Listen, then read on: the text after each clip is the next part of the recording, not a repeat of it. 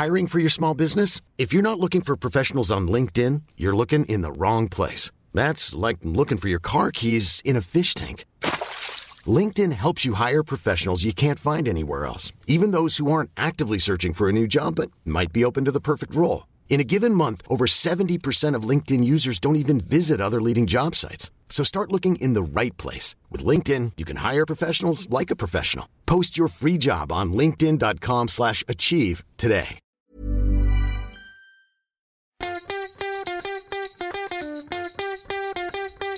From Barangaroo Studios, the AusBiz COB is the key stuff you need to know about the day in business and finance. Well, hello. You are listening to the COB podcast here from AusBiz. It is December the 6th. I'm your host, David Scott, joined today by Kyle Rodder. And Kyle, end of the day, a bit of a soggy one, and probably no part due to what's happening at the RBA. Yeah, no, well, we had David Flanagan on from Curve Security, so we basically prefaced the whole show with saying that throughout the session, it might have been for that drove the little uptick that we saw in the market, that it was a sort of a 60-40 chance or something like that they go 25. So the market had to sort of eventually bake in that extra, what would it be, 5, 10 basis points of hikes that got priced out in the lead up to the meeting. So I guess that's the simple explanation. Also a fairly weak lead from Wall Street overnight. So it might be interesting, I think, in the next few days whether we'll see this nascent Santa rally run out, and maybe, I don't know, the what would you say, the wheels fall off the sleigh? Is that the right analogy? No, potentially, or the rails or the sleigh, but rails, whatever. But yeah, it'd be interesting to see what happens. I think we're still going to go and probably coast through. I just get the impression that people are switched off. Just speaking across a whole bunch of different areas of finance that people are going to deal with, it's almost uniform that people are just saying, you know what, Scotty, I'm just down in tools. I'm sick of 2022.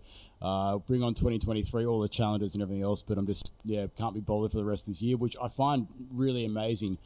Given what we're talking about, including investment circles. But that is some of the general conversations I've been having off camera over the past few weeks. But I almost could hear collectively the sigh of exasperation there amongst the bulls out when the RBA statement said that it still expects to go and have to increase interest rates further, although it's not on a preset course. That was a little bit of a caveat there, an optionality about what it may or may not do moving forward. But I think a lot of people are getting quite excited about the prospect for a policy pause coming through. But we're not at that point yet, as the RBA keeps hammering the point, data dependent from here.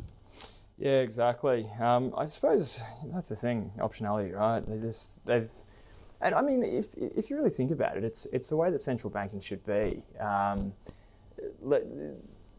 Putting the tools down for the year, I mean, they get 2 months off, good on them, but putting the tools down for the year, letting the data evolve and actually sort of playing the ball as it comes at them when February actually rolls around and setting policy accordingly. So, I mean, it doesn't give us a great deal of certainty about the future, but, in principle, that's not what the central bank is there for. So there'll be a little bit more volatility, rates volatility perhaps, as we digest data print to data print. But I mean, they're probably well and truly into contractionary territory now. The markets are expecting that more or less the rate hikes will do their jobs. It's 2023's issue from here on in. Yeah, I get the impression that relative to other central banks, the RBA is putting a much greater premium on economic and growth outcomes than others, which means to me that it doesn't require much to go and get them to go and pause. We see the data start to stop, and particularly in some of those labour market indicators coming through, that will be very instructive. Now, if you combine that at the same time that we see a clear turn in inflationary pressures, even if it remains above target, I think the RBA will go and pause. That's my 2 cents. It's the newsletter view as well today. I encourage you to go and have a listen and give me constructive feedback and criticism as well. I don't mind either way. Look, outside of the RBA, you touch upon it as well at the other top.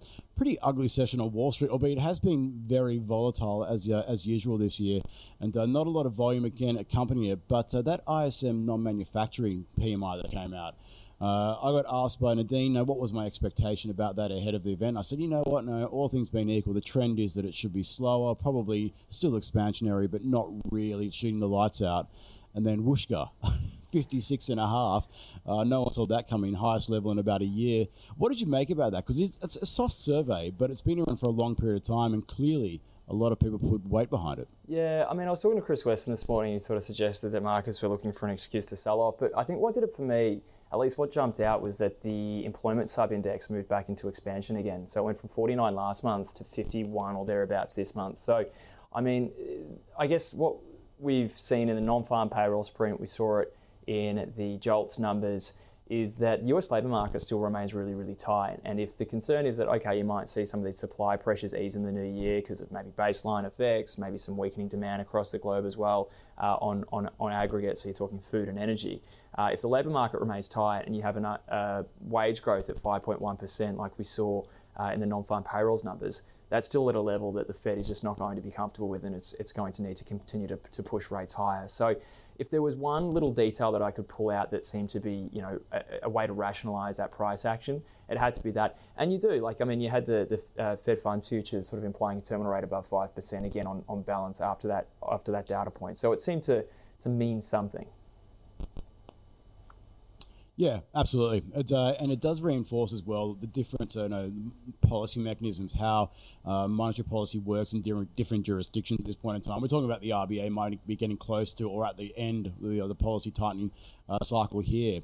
But in the States, it's a much more reliant upon tightening financial conditions and using the back end of the curve to go and tighten things up. And all we've seen over the past couple of months is that the back end of the curve, where a lot of interest rate sensitive areas of the economy are priced off, has been going one-way traffic and loosening financial conditions. So it really makes it a difficult job for the Fed. And showing up potentially the way that monetary policy is conducted there is not as effective as other parts of the world. But we'll see what happens. But certainly that's almost cemented, you'd imagine, a 50 basis point move from the Fed come next week. They've got a couple of big reads ahead of that, of course, including the inflation print the day before. But it would have to be something absolutely ice cold, you'd imagine, to go and get them to go and deviate from that 50 basis point, which is being signaled to the markets. Look, outside of monetary policy and central banks, I've got to say, Kyle, there's not been a lot of news out there today. I don't know what it is about Tuesday in the RBA meeting or something has just happened, but the calendar just went switched off. And there was almost nothing to go and look at when it came to corporate news stories today, which kind of left the market to its own devices, and a bit of rotation clearly underway given some of the big losers today were recent winners. But yeah, what do you put it down to? Is this the start of the great summer vacation in Australia? We're already done with corporate news for the year? I think everyone. Well, actually, one thing someone told me a few weeks ago was that a lot of companies a lot of individuals have accrued a lot of leave over the last couple of years because they haven't been able to take it, and obviously businesses don't have to pay that out of at the end of an employer's potential employment in just straight out cash, or have it sit as a liability on their balance sheet. So they force people to take it. So apparently there's a lot of folks out there more or less being forced to take leave now. And the other thing too is, who wouldn't want to go away over this summer after the last few years that we've had? And also, if you're managing money, you're managing risk, and you've probably, if you're at least performing in line with market, have lost money this year, perhaps had a reasonably challenging year, you probably check out and just leave things for 2023. So we're already seeing it now in terms of guests. Very, very difficult to pin people down because they seem to be going away early, and it's making sort of, I suppose, for relatively quiet conditions. Yeah, well, we're not going to check out. We're going to be going the whole way through. I'm not. No, going hard as well to go and bring all the key news stories out there at the moment. One company that's been making news is Warrego Energy, of course. It's been the subject of a bidding war for its particular assets there that it has in its possession. And so we thought, well, given the relatively light news flow today, we'd go and make it our stock of the day. So Koshi was back in the hot seat today.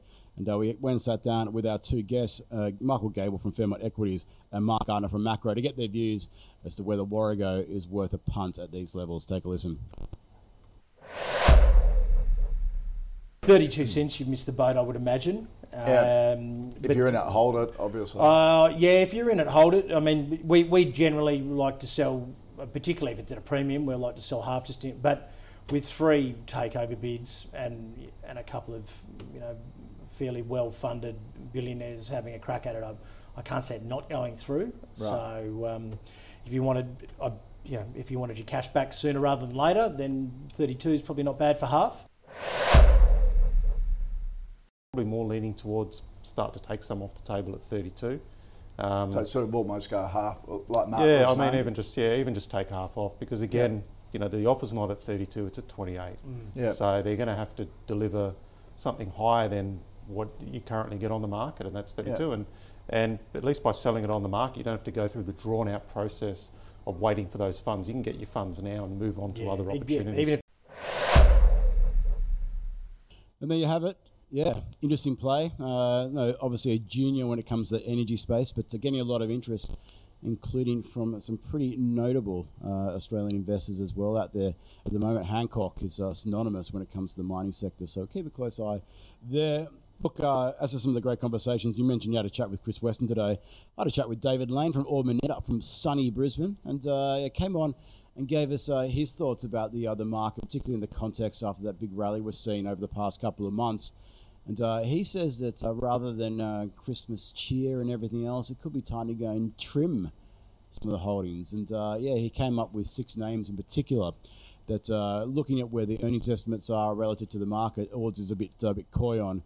And gave us some pretty big names out there as well, and some that have run very, very hard recently. I won't give any more away than that, but certainly a good conversation. Any of the great chats you had today, Kyle? I had stacks of them actually. Got the hour of power at 10 a.m, but I can never go past Martin Crabb in the afternoons Tuesday. So I had a great wrap with on the RBA about that, monetary policy conditions going forward, the macroeconomic outlook, investment strategy going into the end of the year, and also talked about Elders, which is very interesting because we just had a report out from, I can't remember what the body is called. It's got a very long acronym, but just talking about the bumper crop that we're expecting next year. So a couple of interesting touch points there. I think it's ABARES is the ABARES, that's right, ABARES. Yeah. Australian Bureau of Agriculture, Resources, Economic Sciences, or something like that. Close enough. But anyway, bumper crop report next year. He reckons Elders is deeply undervalued, so one to look at. There we go. Alex Bacoulis from Harper Benays is also on the program. Was very good. Encourage you to go and listen and watch that video in the show notes. Always good from a multi-asset perspective is Alex. And also today, had a good chat with George Faburis from K2 Asset Management about some growth-orientated companies that might be worthwhile considering for your portfolio, and this discussion about potential for rate cuts and everything else coming through next year from central banks. I dare say that growth companies could potentially come back into the fold again. We'll see what the future holds, of course. Look, not much else to go and cover off today. Kyle, anything when it comes to the economic calendar that's worthwhile that you have noted coming up? Mate, it's just I think the BOC in the next few days, so we'll see if they pull the trigger on another 50 or not. I think that's the expectation. But other than that, we're looking a little bit lean. Conversations today did seem to centre around a lot the fact that we have the Fed next week with the Bank of England, and also that US CPI data. And this is an information passed on to me this morning by Chris Weston. But if you look at the, I suppose, implied vols in the market at the moment, that CPI release seems to be what traders are positioning for as being the biggest risk event. So again, we'll get through the next couple of days, BOC and what have you, but we'll all be looking towards that. I guess really what will be the sort of climax or crescendo for the year, which will be the Fed and CPI. Yep, absolutely. Tomorrow, of course, we get the national accounts from Australia. Q3, it's ancient history, but can give a few clues as to what may go and transpire moving forward. A lot of eyes will be on that household savings ratio as well to see what's going with the flow of disposable income, how much is still being diverted towards savings and how much is now being spent given cost of living pressures. That will be a key area of focus. And of course, what's the split when it comes to household consumption expenditure? How much now is spending on services side of the equation returning to pre-pandemic norms? So some of the couple of things that I'll be paying pretty close to when it is released at 11:30 a.m. tomorrow. Look, until then, mate, let's just go and call it a day. I'll see you for Hump Day on Wednesday. Sounds good, mate.